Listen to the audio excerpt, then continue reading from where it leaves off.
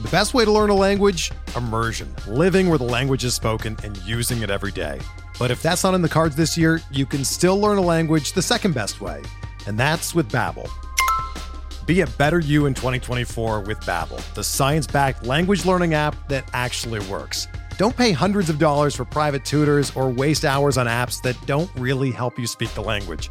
Babbel's quick 10-minute lessons are handcrafted by over 200 language experts and help you start speaking a new language in as little as 3 weeks. Babbel's designed by real people for real conversations, and their tips and tools are approachable, accessible, rooted in real-life situations, and delivered with conversation-based teaching, so you're ready to practice what you've learned in the real world. Here's a special limited-time deal for our listeners. Right now, get up to 60% off your Babbel subscription at babbel.com/Blue Wire. That's 60% off at babbel.com/Blue Wire, spelled BABBEL.com/Blue Wire. Rules and restrictions apply.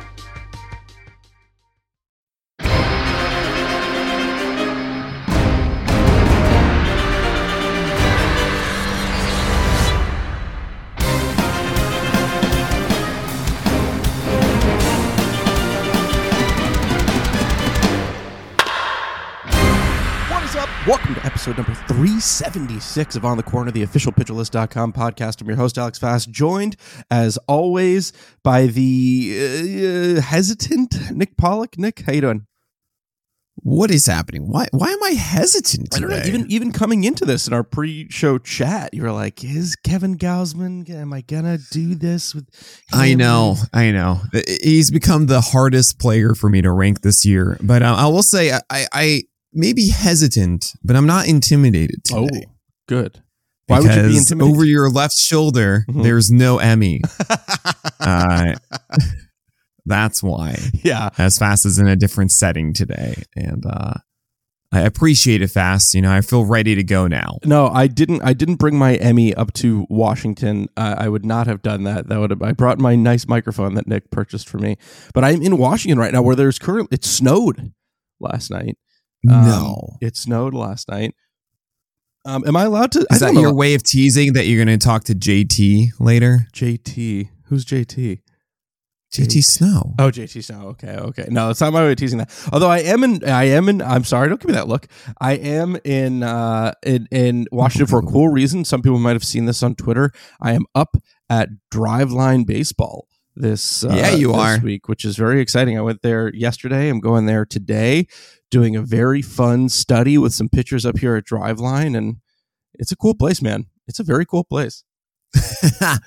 I can't wait to hear more about it, and the stuff that you're working on is incredibly exciting.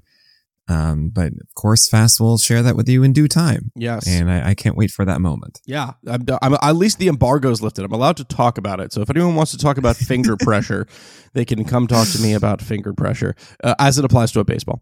Yeah. Okay. All right. I was just clearing things up. What are we talking about today, Fast? It's very fitting that we started with hesitant because and you already going into, well, is Kevin Gausman here or there? Because that's kind of what we're doing in this podcast. So for the past, umpteen weeks, we have gone through Nick's top 100 list by the tens, and he was still forming it. You were still forming it a little bit as we were talking, which was good. It ended up just being a breakdown of 100 different pitchers. Now the top 300's out. It'll probably get redone right in the middle of spring training. It gets done, early March. March. I think March 7th is the date I've put down, as I'll be traveling the day before. Gotcha. But this is like the first real iteration of the 2023 list, right? Yes. This is the top 300. There will be small tweaks as we get more news about spring training. We're going to hear plenty about velocities, and sadly, there might be some injuries. But we're recording on Tuesday morning. Pitchers and catchers, I believe, report tomorrow, or there's some are already starting to show up. Depends on the team. Some already have. We saw Nate Pearson pitching, for example. Mm-hmm. Things are going to change in some way. I mean, we even had Michael Wacha get signed with the Padres this morning. Oh, I didn't even see that. Wow. Yeah, there you go. Ken Rosenthal around like 9:45 a.m. So you're only an hour and 15 minutes late, Fast. Get on top of it. Well, But actually, it's 9:45 for me in an hour and 45 minutes. So I'm actually I I'm on understand. You know, you should have gotten the alarm at 6:45 Yeah, from yeah. the Ken Rosenthal tweet. How dare you? But it does affect a little bit of Seth Lugo, Nick Martinez, possibly. There are some interesting things there. So we're already seeing some shifts in that regard of playing time and opportunity. But we'll talk about that one later on. That's at the back end of the list. That's not at the top. Man, Michael Walker with the Padres. I really was hoping the Orioles were going to make a play at him. Anyway, yes, that's what we're doing. That's what we're doing. I feel like that's what you said about every free agent. No, that's not true. There were plenty that I was like, all right, that's fine. But Walker felt like he was affordable. We talked about him in the last cast where it was like, why is he still available? He had a really good changeup. Yeah. Anyway, that's what we're going to be doing today. We're going to be going through and kind of talking about some of these shifts are. So why don't we just jump on in? Because there were some changes in the top 10. There were some shifts. And I'm just going to read out what the changes in the top 10 were as opposed to going, and doing each one individually. We'll get to some of the individual ones later. But in the top 10, we had Carlos Rodon jump from 6 up to 4. We had Shane McClanahan go from 7 to 5. Woodruff moved down a little bit. Verlander came into the top 10. Wheeler kind of swapped a little bit. He went further back towards 8 with DeGrom leapfrogging Scherzer. So here's currently, and then also Luis Castillo falling out of the top 10. So here's the top 10 right now. It's Burns, Cole, Alcantara, Carlos Rodon, Shane McClanahan, Brandon Woodruff, Justin Verlander, Zach Wheeler, Jacob DeGrom, and Max Scherzer. So, I mean, there's a few things I want to hit on, but first, just talk to me, I guess, about the overall shifts and why they happened. It came down to just groupings. I like doing groupings inside the list. I think it's most important to say, look, these are generalized, similar pitchers. We get really, really focused on this guy is slightly better than the other, but at the end of the day, like, a 3.6 ERA versus a 3.5 is 1 run or 2 runs randomly or something. It's just so up in the air a lot. And the generalized skill sets and what they provide, I'd like to group together. So Burns, Cole, Alcantara, they're your workhorses. Those are the ones that you should anticipate 200 plus innings pitched of just sparkling everything. Alcantara, obviously a little bit lower on the strikeouts than you want. Still, he'll get over 200 of them, given the volume. And that could even go up. So he's still inside in tier 1 for me. Tier 2, you have Rodon, McClanahan, Woodruff, Verlander. Again, they are, to me, stalwarts. I'm not as worried about Shane McClanahan's health, talking to Stephen Lyman. Carlos Rodon did wonderful things. Looks like he's just primed and ready to go with a 30% plus strikeout rate again. Justin Verlander, at the end of the day, I was just, you know what? He's just this good. He has a TJS honeymoon. Obviously not going to be as good as he was last year, but he's still incredibly good. And despite our worries of a worse slider last year, lower swing strike around the fastball, he's still going to be excellent for a winning ball club. Then you have tier 3, which is the injured tier. I don't know what to do with Zach Wheeler because he has the shoulder, or he had the shoulder problem, and then there was a forearm issue later in the year. Jacob DeGrom, and Max Scherzer, who honestly his fastball is kind of weird as far as how good it is. It's more susceptible in the middle of the plate than I'd like it to be. And of course, there's a lot of injury history there too. So I decided to group it in that way. And I felt pretty good about this one. The one that might change before the season starts is Zach Wheeler. If he's just like, yeah, no, there's no forearm issue whatsoever in the spring, I might push him as far up as 4. But is that really, if he looks great in the spring, does that really matter? Are we talking about long season with that injury risk? So I don't know if I'm going to do that, but that's generally how it is right now. Yeah, so the one thing that I was kind of curious about in this was Carlos Rodon. So Carlos Rodon doesn't have an injury risk tag. I guess he hasn't been as injured in the past couple of years, but he has dealt with fatigue and stuff like that. The thing that scares me about Rodon is, so in 2021, he admitted like he was gassed at the end of the year. He said he had fatigue. You had that very funny interaction with, I think, his wife on Twitter. Then funny is a way to put it. Yes. Yeah. And 2022 also, he had a career high in innings, right? At like 166 or something like that. But also 178. What is it? 178? Yeah, Yes. 178 because he just missed 180. But the velo dipped again in the last 2 seasons. Like he was sitting 95 comfortably throughout the year, and then the last 2 years started trending more towards 94, and then I think ended closer to 94 than he did 95. If it's one thing at 130 innings to get fatigue, I get that, but to then see that happen again over 178 is a little bit concerning. And then also the home run to fly ball rates were not sustainable on any of his pitches, and not only is going to a worse park for pitchers, you're talking about just pure regression regardless of park, and then park regression mixed with the fact that, like, honestly, I was kind of surprised. You and I were talking about this yesterday. His four seam isn't as dominant as I thought it was. Like by Stuff Plus, by PLV, by Pitching Plus, it's actually an average pitch by all of those metrics. I disagree with that. Oh, excuse me. 97th percentile is the PLV. The slider. Four seamer. The slider. No, four seamer is a 97th percentile PLV. The slider. Sorry, I misspoke. The slider, not the not the you four meant seamer. the slider, not the four the seamer. slider. Gotcha. I apologize. Yeah, the slider is the pitch. 81st percentile PLV for us. I know, but I kind of was thinking like it would be dominant, and it's not. It's not like elite. It's not a top 5, top 10 slider. Sure. Okay. Yeah. Yeah. I mean, the thing is, it's, to me, Rodon is essentially the Strider Javier Green mold of the four seamer is everything, top of the zone, elite at that. Yep. And I see him the same way, but just as someone who just did it across 178 innings, and really did the same ability for 2 years, I understand that the slowdown in 2021, as far as the slowdown goes in 2022 for Carlos Rodon, on September 9th, he was pumping 96, killed it. Then it slowed down to 94, then 94 again, and then 94.5 for his last 3 games. And that's ending on 9/29. And he had 12 whiffs in that last game on his four seamer, 8 in the penultimate, and 7 before that. So even with the lower velocity, the locations were excellent. And it was still a wonderful pitch. And I absolutely grasp it. Look, he hasn't shown that he can go 200 innings necessarily, right? 178 even in those last 3. So I guess like the final 20 innings or so, Rodon was a little bit worse in that time. I absolutely understand that. I would imagine you could make a case of 2021. It was a full month and change, right? Or really like a month. Then it became like 2 weeks. And then now, like so steadily he builds and builds and builds on it.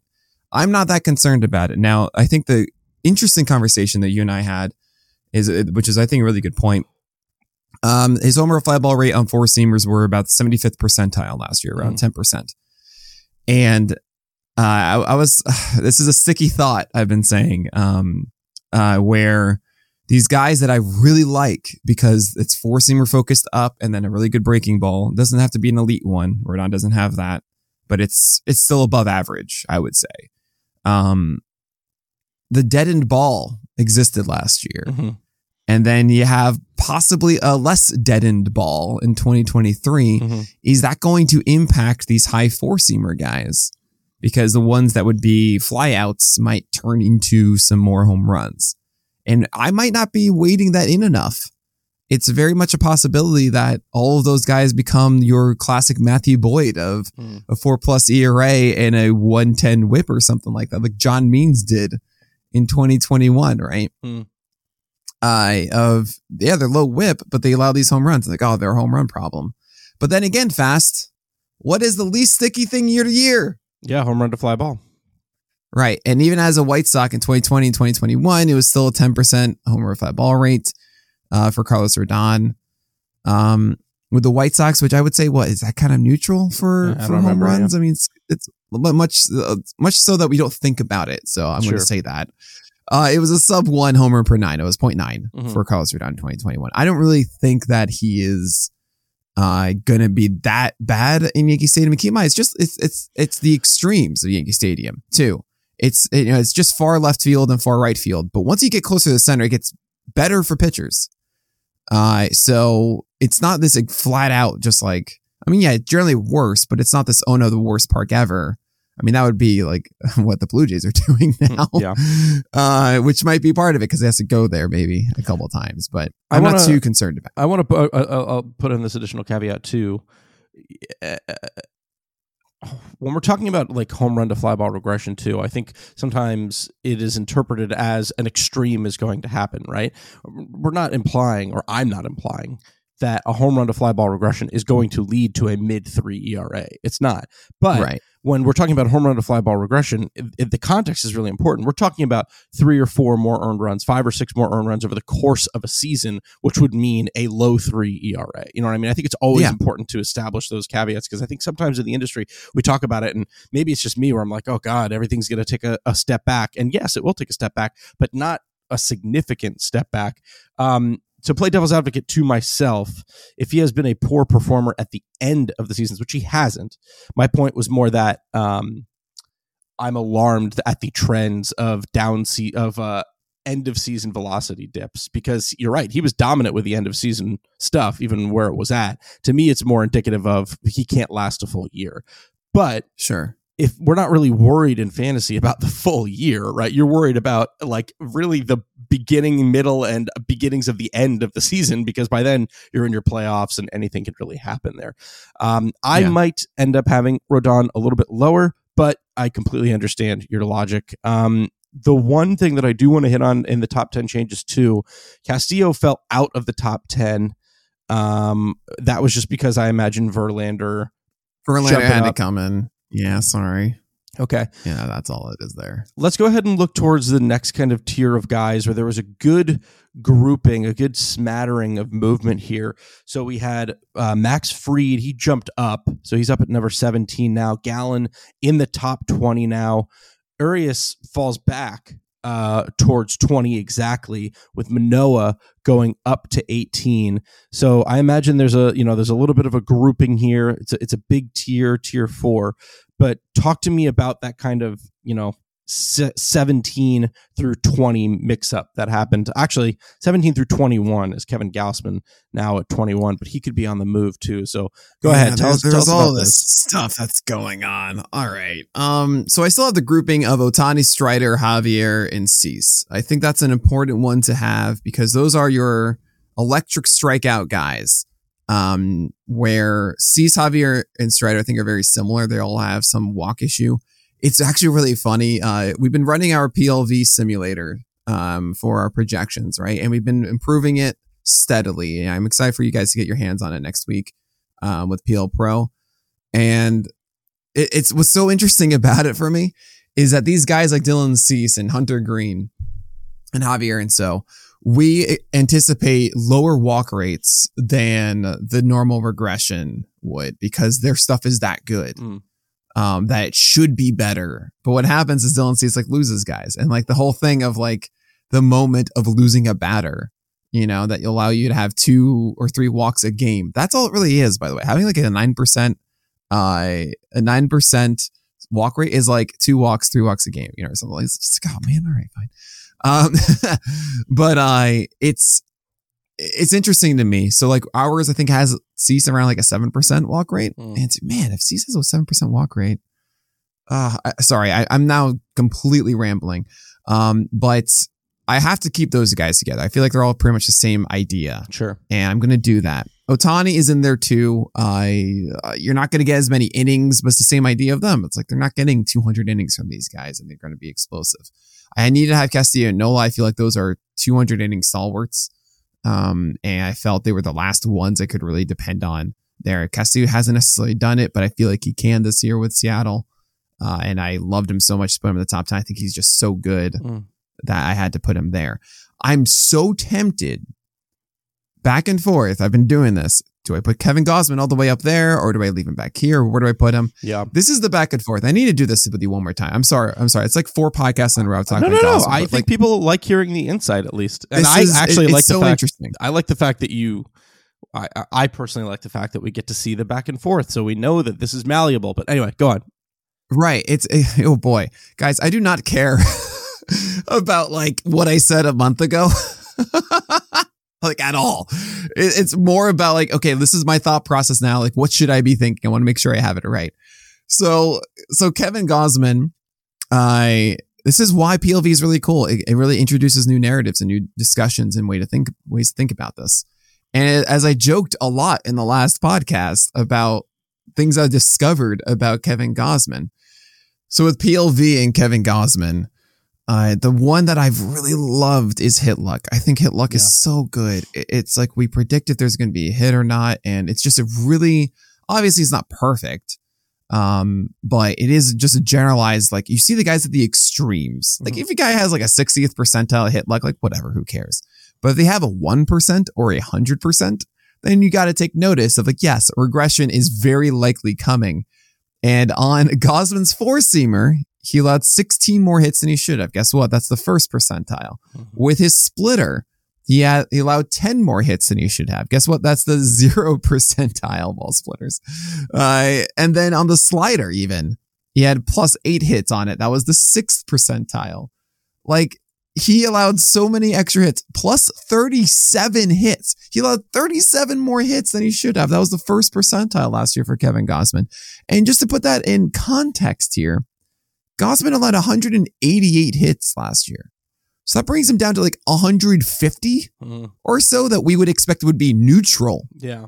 Right? And that was the 3rd percentile of all players, of all starting pitchers, of how many hits he allowed. By the way, I love this. Percentiles for how many hits you allowed. Like what? Okay. I know. We've got that. So Kevin Gausman, obviously, even despite all the things I've talked about where, yes, he allowed a ton of hard contact with his four-seamer and on both lefties and righties. And that should, maybe that sticks around to some way that the BABIP is elevated, but not this much, you know, and that's a really important thing to say. It's not going to go down to 260 or something, but it's going to go down. And maybe I was too hard in it. But then Rogers Center. Yeah. Rogers Center, every report I've seen, everything is like, it's going to get bad. This is a really, really bad place to pitch. And so much so. And that drives me nuts. And by the way, also PLV says quality minus bad pitch percentage for Gausman's four-seamer is 97th percentile. That's so good. Yeah. That is insane. A 31% is like that's so good. So yeah, by the way, the average is like, sorry, that's bad pitch percentage. I am messing everything up. Bad pitch percentage was very low. Normally you see like 40% of your fastballs are bad. His is only 31%. There you go. Anyway, I don't know what to do with that one. His home run per 9 last year was 0.77. That's 84th percentile for Gausman. That's going to go up. That is going to go up. And generally when you see a big difference like this of ERA and whip, of 335 ERA, generally speaks to like a 110 whip, but it's 124. Yes, obviously the singles were happening, 9.7 hit per 9 for Gausman, but then home runs didn't happen, right? And that should go up. So I don't know how to feel. It's going to be like a higher ERA, but a better whip. And I'm putting him likely ahead of Manoah. So like at 18 is what I've done in my head. Because Manoah's going to get worse. Manoah's on the other side of this. His hit luck is like 95th percentile. And it's like, well, things are going to get worse from Manoah too. So there's so much. Sorry for the rant, guys. No. There's so much good stuff to hit up on there. So I'm going to try and keep up with some of the great points that you made and the things that I was thinking while you made them. One, first thing that kind of comes to mind is, okay, well, is it defense dependent? Was he really hurt by a really poor defense last year? And he wasn't. The Blue Jays are actually an above average defense overall, both in terms of infield and outfield. So I don't necessarily think it had anything to do with the defense. The other thing was like park factors are another thing too, that even if we read, well, I don't know, there's drastic park factors and they're not drastic park factors. Sometimes we see things about fences moving in and out, and sometimes it can be a little bit more overblown, but then sometimes fences move out like they do in Baltimore. And I mean, there's no argument. It drastically turned into a different park. Theoretically, that could happen for Kevin Gausman. So I think if we're going to talk about park factors, then you have to talk about context of the pitcher, right? Because if you're talking about park factors and you're talking about park factors with Framber Valdez, it doesn't matter, right? It doesn't matter where you hit a ground ball. It's still a ground ball. However, Kevin Gausman is a line drive pitcher, right? He is not. Yeah, he's a league average ground ball guy. He's league average ground ball, and he's actually, I think, kind of a league average when it comes to fly ball. I think he's actually a little under. He is. He's below league average in fly ball too. He allows a lot of line drives, right? A lot. And it doesn't matter which metric you're looking at, because line drive, ground ball and line drive and fly ball rate are all going to be a little bit different because there's different bands by which people identify what a line drive is. Yeah. It makes sense. But regardless of where you look, he allows line drives, considering that's already a doubles park, and it's going to get worse for pitchers. That is a really good point. So the positive is, hey, he did have good defense. So the defense could help that hit luck prove that it is just a pure regression thing, and it's going to get a bit better. But it's hard to put any defense behind a hard hit line drive that's going to go into a double, especially when you increase it. So I can see why you're struggling. Those two things are at odds with one another. Yeah, it just kind of means I probably won't have him. Yeah. It's just like one of those, like, all right, I don't know. I mean, it's funny because this is actually the realm of where I go after guys.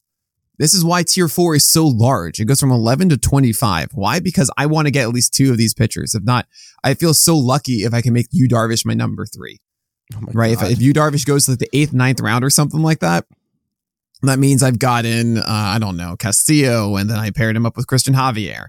And I'm like, okay, things are looking good. Let's just see which one is left later on if I'm crossing my fingers. And sometimes that has been Yu Darvish. Sometimes Joe Musgrove has lasted, right? So it usually isn't Kevin Gausman. There's always somebody that says like he's my guy in the top 15. And that's fine. If you like Kevin Gausman, go and get him. The reason they're all in this tier is because it could all be just studs. Like I'm not going to sit here and tell you who is going to be that. Like, I don't know. I'm trying to look through the tea leaves as best I can, but at the end of the day, they're all really talented. They can all have these fantastic seasons.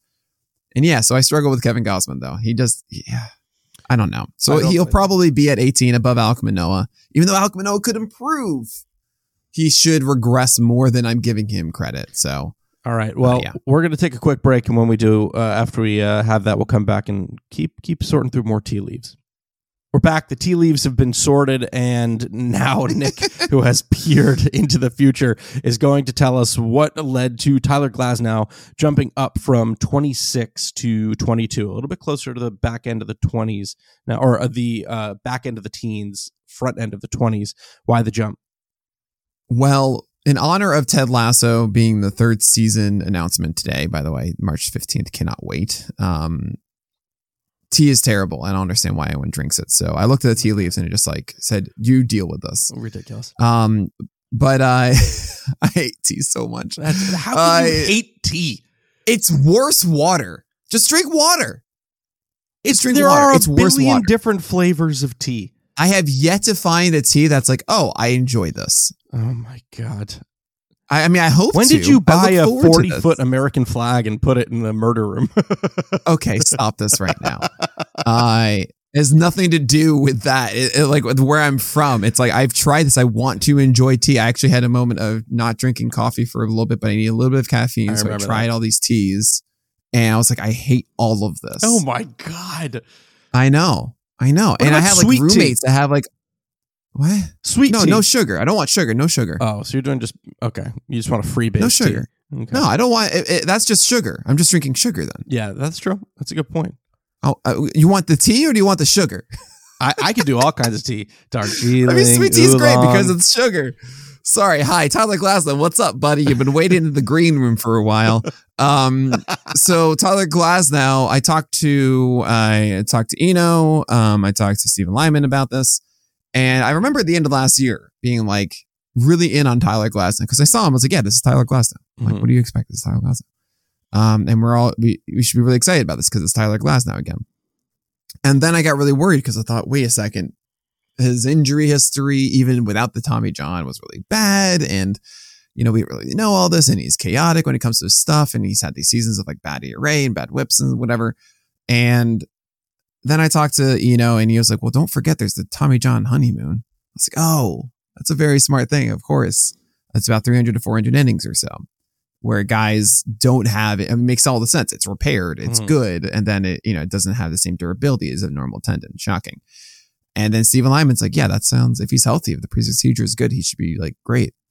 So I'm like, all right, fine. I'll go after this. So I brought him up in that tier 4. I get it. His strikeout rates are 30-35%. I mean, the new slider is legitimate. It's just a matter of how much we're going to see from him. I imagine the Rays will put him around 5+ innings per start. Don't expect 6-7 for a little bit. So 150 plus innings and with amazing ratios and strikeouts. I'm like, yeah, all right. I mean, I understand it could be lower than that. That's why he's only at 22 instead of higher. But yeah, I'd rather go with that than Shane Bieber, who went underneath the 25% strikeout rate. He needed to do a K per inning to have pretty much 198 strikeouts in 200 innings. And I still am worried that it might get worse for him. Darvish is a volatile one. I want us to be all kinds of excited about Darvish, but we all know that he just like sometimes the cutter just gets destroyed in a year, and that's that. And then the Musgrove, it's like he hasn't quite figured out how to use his fastballs yet. So Glasnow just felt like a more dominant one. I'll put him at 22. Hearing you say 150 innings from Glasnow threw up a flare for me because literally in the past 3 years combined, he has thrown 151 innings. I understand that, but that's also like, okay, 21 and 22 is like Tommy John. So sure. You can't really say that. 2020 is 2020. Yep. But still, so let's go to 2019 or 2018. 2019, he had, right. He has an injury history before that. Absolutely. I'm like, I can see 150. If I thought it was for a fact 150, he'd be in that like Strider Javier grouping. Okay. Right. But like, it's a very clear possibility that like, yeah, he's healed from the elbow. Good to go, So we can only hope. What about Luis Severino? He dropped a little bit from 27 down to 32. It seems like a little. Yeah, he has. So I originally had Glasnow inside of that injury tier, right? Kershaw, Severino, Lynn, Snell. But I recognize that Glasnow's better than them. And Kershaw, I think, has, believe it or not, a larger injury question than Glasnow. Severino came back from Tommy John and then had another injury. And I can't really say that that he's okay and all good to go for this year. Lance Lynn had the knee surgery, came back, shook off rust, and now should be good, but we don't know. He's getting older, and we'll see. And Blake Snell always has something. He was delayed at the start of last year, and then was okay, but he always has some injury. So I grouped them all together, and that's what Tier 6 is all about. So I hope they're okay. I might have to put Nestor Cortez in there now because he just came out that he had a hamstring problem that pulled him from the WBC. And I don't know if we can expect him just to be every 5 days at this point for the Yankees. That's interesting. Surprised they didn't actually go off and get Waka after that news, but nope. That might have accelerated the talks. Maybe the Yankees were getting involved and the Padres got into that, like solidified it. I wonder, and we'll find out more about Cortez come March to see if he's okay to go. Yeah, I wonder too if there's just a few, like if there's any nagging thing whatsoever, because guys are going to be going 100% of the WBC. Like there's not a chance they're not. I understand that people say that like they're going to use it as their spring training, get warmed up. When you're in a game environment like that and there's 30,000 people cheering you on and you're playing for your country, you're going 100%. Like you just are. I had an interesting conversation yesterday, not to rant too much, but about like what it was like actually pitching. Like the gentleman that I was working with for the Driveline study, as he was throwing 20-30 pitches for me, was noticeably hyped, right? And like noticeably amped and stuff, which led to a conversation about like heart rate and what Those it's like moments. during a game. Yeah. And they were telling me, God, you'll burn 4,000 calories in a game. Like there are pitchers who will burn because your BPM, your heart rate is up the entire. I mean, like, yeah, it comes down a little bit in between innings, but like when you get out there, it was at 165. Like it was like it is nuts. So the only reason I bring that up isn't to be like, oh, I'm a Driveline. It's to be like, there are dudes when Lance Lynn or Adam Wainwright goes out there and he's playing for his country, it's not like a spring training game where he's like, all right, let me just mess with my four-seamer a little bit. Let me see how my curve's feeling. They're going to get dudes out. So I don't know. Yeah. That's a little concerning for me. Well, do we have data on the last WBC? WBC. W? We got that on the WBC. Do we have data on the last one about injury track record of those that participated. It's difficult enough to find an injury that happened in the past 3 months, let alone that. But I have not looked into that. And obviously what I'm saying is pure conjecture, but that would be really interesting to see if there was any correlation. Like volume. I want to see if there was anything like in August or September for pitchers who pitched too early, right? Yeah. Like saving their bullets, that kind of thing. The last WBC was like, I think 2017, right? Because... Yeah, that sounds right. It was supposed to happen 2020, and then, of course, it didn't. Yeah. We just skipped that one. Oh, my God. The pitchers for the 20... Oh, my... Wow. What? Stroman was in that. Oh, that was the Olympic roster, the WBC. Huh? Adam Jones had that amazing catch. Yeah. I remember that. I accidentally clicked on the wrong link. The Daniel Murphy fixed his swing while there. Yeah. For hitters, I'm not as concerned. I was just looking. I accidentally clicked on the 2020 Olympic roster, and it's weird because it's Shane Baz and Anthony Goza and Edwin Jackson, Scott Kazmir. Well, generally it is mostly minor leaguers, if I remember correctly, for 2023. No, I mean, remember like Ben Sheets. Ben Sheets won stuff. You mean for now or for this? The one of the past. Back then. Oh, back for like the Olympics. Because now, I mean, to be honest, though, a lot of these, looking at these pitchers now that you would need to theoretically keep an eye on, it's older dudes or dudes who are already going to throw 200 innings. It's Kershaw, it's Kelly, Merrill Kelly, Lance Lynn, Miles Michaelis. Brady Singer's an interesting one. I don't know how thrilled I would be to have like Brady Singer throwing at the WBC at 100 miles. Wait, you mean thrilled in what? In like as an American rooting for your team, or no, not that. That I'm like all about it. Let's go get it. As okay. Someone who is potentially interested in rostering Brady Singer. I don't think of Brady Singer though. Brady Singer is like built to be he's just get my sinker in there and then slider. I don't know. He feels so much like a workhorse kind of pitcher. Okay, there isn't too much extra going on. Huh. All right. We spent too much time on that. Sorry. Yeah, we did. Little fun tangents there. That's all right. The other person that I wanted to, we talked about Lance Lynn a little bit and why he kind of dropped down because he's kind of in that tier. The person who had the most noticeable fall, though, he fell 13 spots, was Freddie Peralta, who dropped from 30 to 43. So that's more than just like a tier shift, I imagine. That was Stephen Lyman talking about the shoulder stuff. And he's saying, dude, shoulder injuries in season like that, like you just get out. You don't chance this. And so that's the tier. Tier 8 is kind of the moment of, all right, there aren't any more guys that I feel comfortable starting the entire year. Like I will not drop anyone inside of the top 41 in all likelihood. There might be reasons like what? Chris Bassett just isn't holding up in Toronto. It just isn't working out. Right. Or Nick Lodolo. Yeah, you just let too many home runs. It's just too much of an issue. Whatever it is, right? It's very unlikely that I'm dropping anyone in the top 41. Then he gets to the top 42 and above. And tier 8 is filled with guys I won't be dropping in all likelihood, but they have some major things going on. So you have Luzardo, Peralta, Sale, for example, or maybe the 3 injured ones. I don't expect to drop them, but I might have to if they're injured, right? And Peralta's in there because it's just, that shoulder. And I feel like I can't leave money at the table getting a tier 7 or earlier guy and then chase Peralta. Those other guys are too valuable in my view.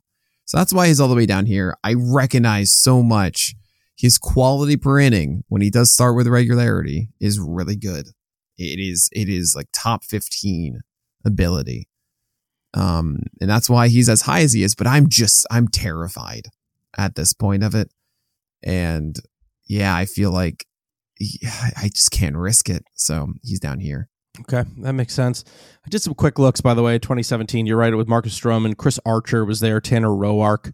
Oh yeah, I remember Tanner Roark on that team. Now, oh my gosh, that two-seamer. And it looks like it's case by case.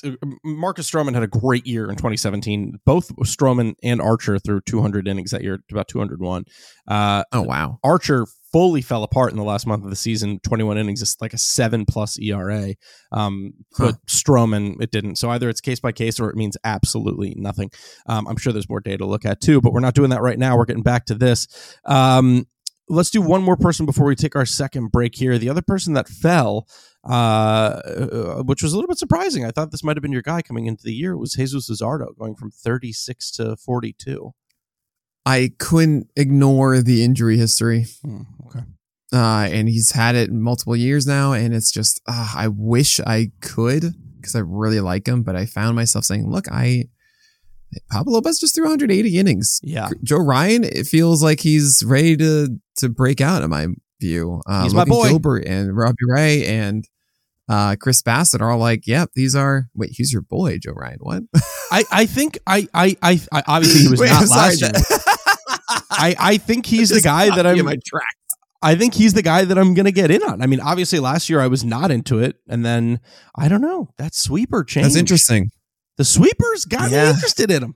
Yeah, I know. And the fastball is good. I don't think actually by PLV we adore it. I remember having a fun conversation about Joe Ryan with Eno at Arizona. Just about like, what is it about Joe But that's Ryan? the whole thing. Like, I don't think I think it's deceptive and he hides it. And it's like a bunch of things that don't necessarily show up. So this is wild. Oh man, good old PLV. Okay, so I'm just going to do this really quickly. Guys, I'm telling you right now, the more that you go into it, you're like, hey, I don't know how to translate PLV stats yet. The percentiles are everything that you need. Yeah. Okay, that will tell you right now, like quickly, like, is this good or bad? If you don't know what a stat is, just hover over the stat. It tells you the tooltip, okay? I even have an image for YM lock and XM lock because I know how confusing it is. Plus up. And I will added go an to my image in grave there. insisting that it is opposite, but that's fine. It's x-axis middle, I y-axis know, but still, middle. you change them. X-axis is horizontal, so make the x-axis one the horizontal. No. You got. I went back and forth. It's already like changed like twice. The x. You make the. It's a graph. The strike zone is a graph. I understand that. X movement is what fast? Is it horizontal movement or vertical movement? Horizontal. Right. So you move X, Y's. So that's the X axis. We're just finding it as the horizontal axis in the middle of that axis. The bar is vertical. The red bar because it's aligned with the X axis in the middle. What? Then that's perpendicular to the X axis. Right. But why would you call it X axis? That's the middle of it. Oh no. It's the middle of the X axis. But you understand my logic of calling something the X and then showing the Y? Visual. That's because you're not grasping what I'm trying to describe. I'm being told it's the X-axis, and then you're not it's really. The middle of the X-axis. Then that's the Y-axis because it's vertical. No, it is a vertical thing describing the middle of the X-axis. It's a vertical thing describing the horizontal thing. Oh my gosh, fast! I'm surprised that you can't understand this concept. No, I'm surprised you can't understand how the X and the Y are being swapped here. No, they're not. They're not. You have to. Both of them are going to be perpendicular in some way because you're describing a. Oh my gosh! All right, it's fine. It's fine. Fast. Anyway, hi guys, we're back here talking about Joe Ryan and his PLV. As Fast is just blatantly wrong for the last minute and a half. Absolutely not. And then we have so PLV with Joe Ryan's four seamer. It's a little bit above average, like near 70th percentile on PLV, which is a little shocking, honestly. I thought it would be a little bit better considering he doesn't elevate as much. I think there are more, a little bit more mistake pitches in the middle, but then again, his bad pitch percentage is 35%, which is 80th percentile, which is good. But the two stats I'm going to focus on here, what do you know? It's hit luck. He allowed 34 fewer hits than he should have, apparently, on his four-seamer last year. So 99th percentile. Okay. But this is the interesting one. We have this really, really fun stat that we haven't talked about enough yet. It's called hitter performance. And it's essentially saying, how did these players perform based on the PLV that they saw? It's our way of saying, like, look, like the true luck in baseball is what the opponent does, right? That's why I call it hit luck. Like I give you a meatball, I get lucky when you pop it out, right? Dan Heron would say, like, you know, guys pop out in BP all the time, right? So I'll throw a 3-0 meatball down the middle. Mm-hmm. I think it's hilarious. So hitter performance is a really good way of like assessing based on this PLV, like how are they doing? And despite having a 4.9 PLV, which we're saying is like slightly above average, it's the 100th percentile hitter performance. Mm-hmm. So clearly to me, there's something that we're not assessing about Joe Ryan's fastball. that I think is so interesting.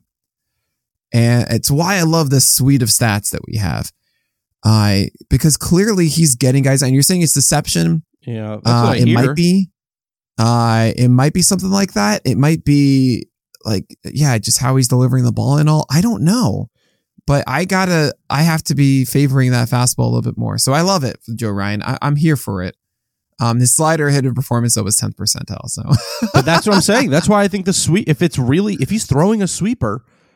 You're telling me if he throws a sweeper that gets more swing and miss, it's a totally revamped pitch, and he already has an elite four-seamer. That's why I'm very interested in him this year. Anyway, we have so many more pitchers to discuss, and we're going to get to them as soon as we come back from this break. And we're back. All right, there's plenty of other guys to get to because we've got a lot of people here, but there are some people that we just talked about that, like, I imagine Robbie Ray rose a little bit and Logan Gilbert rose a little bit because of some of the falls that we saw from Freddie Peralta and Jesus Luzardo. Logan Gilbert's kind of one of the biggest risers, though, as he rises. What is that? It's almost 7 spots about, 6 spots? No, 7 spots about. What is it that had you rising Logan Gilbert so much? I kept going back and forth about Logan Gilbert. A good talk I had with Eno on the PitchCon presentation with Joe Pisapia, talking about how he believes more in Logan Gilbert to adapt and change with what foundation he has. He likes actually his four-seamer more than Kirby's. I disagree, but I love the fact that Eno likes Gilbert's four-seamer. I'm not going to ignore that. So I felt, okay, maybe I am ruling out a little too much of, I saw Logan Gilbert perform in 2021 and was really hoping for a development of some kind in 2022. Didn't quite get it. And maybe I'm not giving enough benefit of the doubt that, prospect growth isn't linear. But the thing is, he tried to do more stuff with his secondary offerings and he didn't do it. and he failed. And it makes me less confident that he is going to develop in the third year, but maybe he does. He very much could. And I wasn't quite favoring that enough. So all this discussion, by the way, about Joe Ryan and Chris Bassett makes me just want to put Joe Ryan above Chris Bassett, by the way. Just so we're clear. I mean, also Bassett's got the Rogers Center. The Rogers Center's just in my head now. Yeah. But yeah, so Gilbert, good situation, all of that. Pretty safe guy. I was like, all right, I'll put him up a little bit. So we talked a little bit. Pablo Lopez, I imagine, rises because, as you hinted before the break, the innings are there. I'll be curious to see what he does with his cutter this year because we kind of already talked in our breakdown of him how we feel about his four seamers, but or his heaters overall. Excuse me, I should say. Tony Gonsolin, though, I thought maybe he was already kind of low. You said, forget that. We're going a little bit lower. He went from 48 to 55. Was that a tier change, or was that like just dudes jumping ahead of him? Or the more you looked, the more you were like, still really not sold on Tony Gonsolin. You know what's really funny is a Friday night, I was hanging with my friends, and I remember like meeting someone who was a Dodgers fan, and I remember saying like, "What do you feel about the Dodgers fan?" And saying, so what do you feel about the Dodgers next year and stuff? And it was just very much like, I really like Tony Gonsolin and stuff. I was like, but did you know that his hit luck was negative 58? Yeah. Which means he allowed 58 more hits or fewer hits than he should have, 100th percentile, that's insane. Tony Gonsolin total allowed 79 hits last year. Wow. He should have allowed, according to PLV, about, 125 hits? Like, what? The number one benefactor of the shift last year. The Dodgers defense is getting worse. No Trey Turner. You got Vargas at second, Muncy at third, Lux at short now. I think this is going to be kind of scary. And Gonsolin, again, we talked about it before, very hyper reliant on that splitter getting a near 70% strike rate last year. I think that should get worse. The slider is still kind of an issue for him. The fastball is not a good pitch. So yeah, I'm not interested in Gonsolin. Good first start though. I'll take the first one. That's fine. Like, I would be okay having Gonsolin on my team, but 13th percentile PLV on his four-seamer at 4.56, which is, oh boy, that's not what you want to see. And yeah, I just feel like Tony Gonsolin's a trap, so I'm not doing it. Talk about a guy that PLV hates. If we're talking about a cumulative PLV, or you're looking at his player page and not like the average pitch level value, it's 195th percentile. He doesn't have a single pitch above average according to PLV, which is kind of interesting to see. The other big faller that we saw here, I imagine it's due to injury concerns, is Lance McCullers, as he fell from close to 50 to 60. Is it just injury, or was there something else that you were seeing, a side injury, that had you concerned about Lance McCullers? It's really injury. We don't know what to expect from him, but also walk rates have always been an issue for him. Whip has always been an issue for him too. Mm-hmm. And so even when McCullers pitches, I used to call him a hipster, heading inducing pitchers to the entire roster. And I think he's going to be one this year too. Now I like to talk about this a lot. Whenever we think about injury history, they don't always tell you when it's going to happen. So it's, if we say that like guys are going to not start every so often, to like slow down their innings. They only expect 140 innings or so from him this year, right? Is that just because of injury, or is it because the team's going to like not start him and stuff? I think with McCullers, the Astros are just going to start him all the way through. Yeah. But the injury part is like, right, wait, that's going to be so frustrating to roster. It's not just like he's done for the year or something. So all that combined, and then the ramp ups that happen. What's the most annoying part about these guys that get injured in season is that it's not just the injury time. It's then you get like 2-3 starts until they actually become serviceable again often. Sure. Yes, they have rehab starts, but then they come back, it's like 4 innings for the first time. It's like, okay, all right. Gotta wait to the next one. He's at 70 pitches now, It's really annoying. So that's just so headache inducing. The walk rates are still bad. It's not like it's just the greatest quality evening when he does pitch. Even though we love his slider. His slider is like one of the best profiled pitches for us. I think there's a little bit too much of annoyance here for Lance McCullers, so I have him down to 60. One of the largest risers really throughout the list, which was kind of interesting to see. There were a few fallers, and then a lot of people just jumped up 3 or 4 spots, maybe 5 spots. One of the biggest ones who jumps 9 was Grayson Rodriguez from 54 to 45. He's in the top 50 now, close to the top 40. Was it guys falling for him? Because obviously we don't have any new information. We don't know if he's starting the year. We did. It was the fact that the GM of your boy said that he expects him to be in the rotation to start the year. Okay. So it was that. And that's a huge deal. And I mean, I think you're going to see Grayson Rodriguez. This is right at the point of, hey, I'm not going to turn down good value, right? He's right underneath Chris Sale and Freddie Peralta. So yeah, let's go. Grayson Rodriguez. Everything I've heard is just, the greatest 4-pitch mix or whatever that you've seen. I'm very much interested in that, especially in that ballpark. So sign me up. Yeah, it's funny. Like it's so weird to look at how you don't allow yourself to think you have an ace. I know. Well, I just don't. It's so funny to me that like, yes, there was an injury, but virtually every website that ranks prospects has him lower than they had him, which I think is very interesting. Like the year before, and some of it is they state like, yeah, there was an injury, so that's kind of interesting. Some of it is like, yeah, we have him lower, but he's still one of the best pitching prospects out there. And then some of them are like, yeah, maybe the stuff isn't as good. Like one of them was like, actually, no, he's not an SP1. He's like a really, really good SP2, but no, I don't think he's an ace. I think he's like going to be a very good SP2. So I don't know, but then again, how do we know? He dominated a lot last year. So, I don't know. I actually didn't even see that he was going to, that comment from Mike, Elias. When did that come out? About like a month ago at this point. Oh, I didn't know that. I thought they were still kind of wishy-washy about like, yeah, probably, but we'll see. No, they're pretty aggressive on like, yeah, Grayson Rodriguez is going to be on a rotation. That's good. Love to hear that.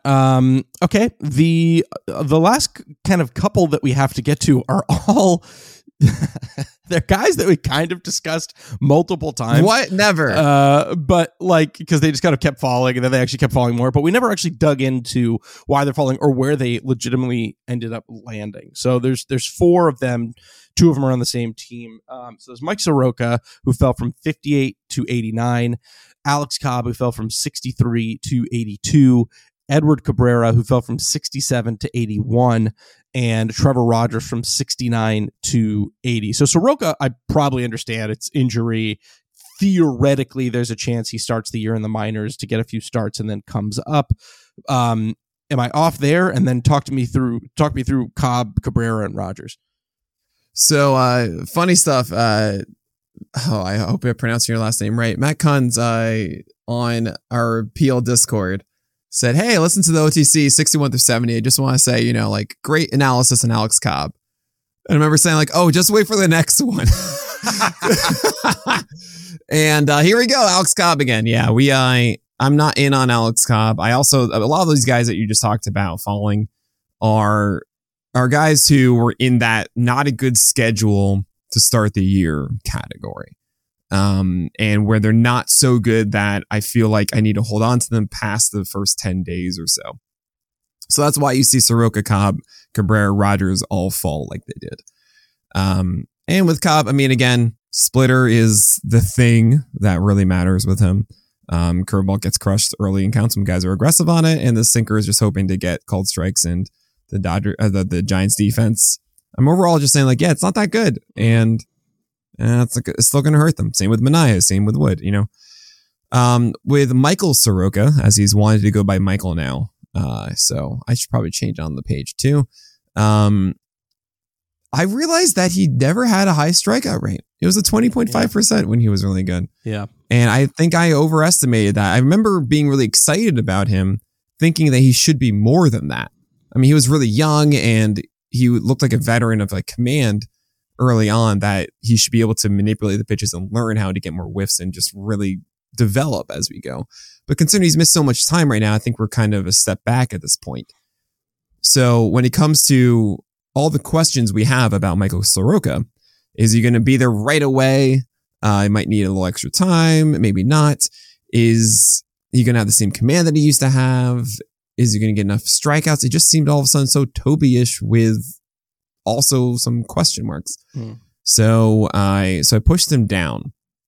I might regret that because he could be like a 15-win guy or something for Atlanta, but that's why I pushed down Michael Soroka. Edward Cabrera and Trevor Rogers, both bad schedules. Whoever goes first gets the Mets. Whoever goes second gets the Twins. The Twins have Buxton healthy. That's in Correa now. Like that's not a great offense to face. So considering that they both had their question marks anyway, they are inherently like a wait and see, as in, hey, are you good to go? Because Cabrera, that fastball was like a 50% zone rate last year. Those questions like, all right, I'll probably go after someone else I want to start at the beginning of the year and then see where it goes from there. Okay. Looking ahead, Nick, I'm actually very excited for our next two podcasts. We're doing next week is all dedicated to 100 through 200, and then we have another one for 200 through 300. I don't know how we're going to do a full hour 200 300. Like, did you see the blurb I did by the end? It was Shelby Miller and Jordan Yamamoto being like, "Hey, here's a guy that we used to know is on the Dodgers." Like, Nick, please stop. And then your Yamamoto shows up. And I don't doubt us. At myself. I don't doubt us. And I'll give you a little preview of how I want to operate for those. I'm going to say it'll be what's one jump that pitcher needs to make to crack the top 200, and what's one jump that pitcher needs to make to crack the top 100 for all 100 of them. Yeah, we're going to go through each. But listen, to your credit, there's dudes in the top 200 to 300 that have shown plus. It is stuff. Really funny. There is like, hey, like I can see why every single player can be fantasy relevant. Jake Odorizzi. There's a reason why they're a major leaguer. Jake Odorizzi is there. Before. Brent Honeywell is there. Austin Voth had some upside last year. Chance Silseth. There were some fun Chance Silseth starts. Eliezer Hernandez there, and then of course then there's some there's stuff there's some stuff. I think I labeled the tiers correctly. But here's the fun though, Nick, it's like I said many moons ago, one of those guys between 200 and 300 will probably be a top 50 starter next year. Likely someone that is not even on it because it's some prospect I didn't do. I actually went deeper on the prospect lists than I normally do.